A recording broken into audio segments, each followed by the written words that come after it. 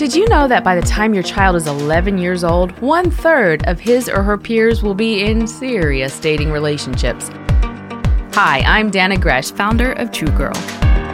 You need to begin to talk to your children very early about your family's dating standards.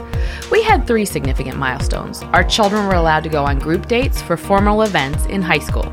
They could go on a single car date when they were at least seniors in high school, and they could engage in a long-term dating relationship after high school. These might not be your family standards, but the key is not what they are, but that you have them. We began the conversation with our children when they were very young. We planted this in their hearts when they were 8, 9, and 10 years old.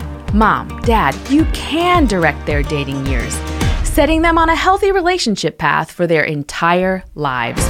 For more tips on how to raise your tween, go to danagresh.com.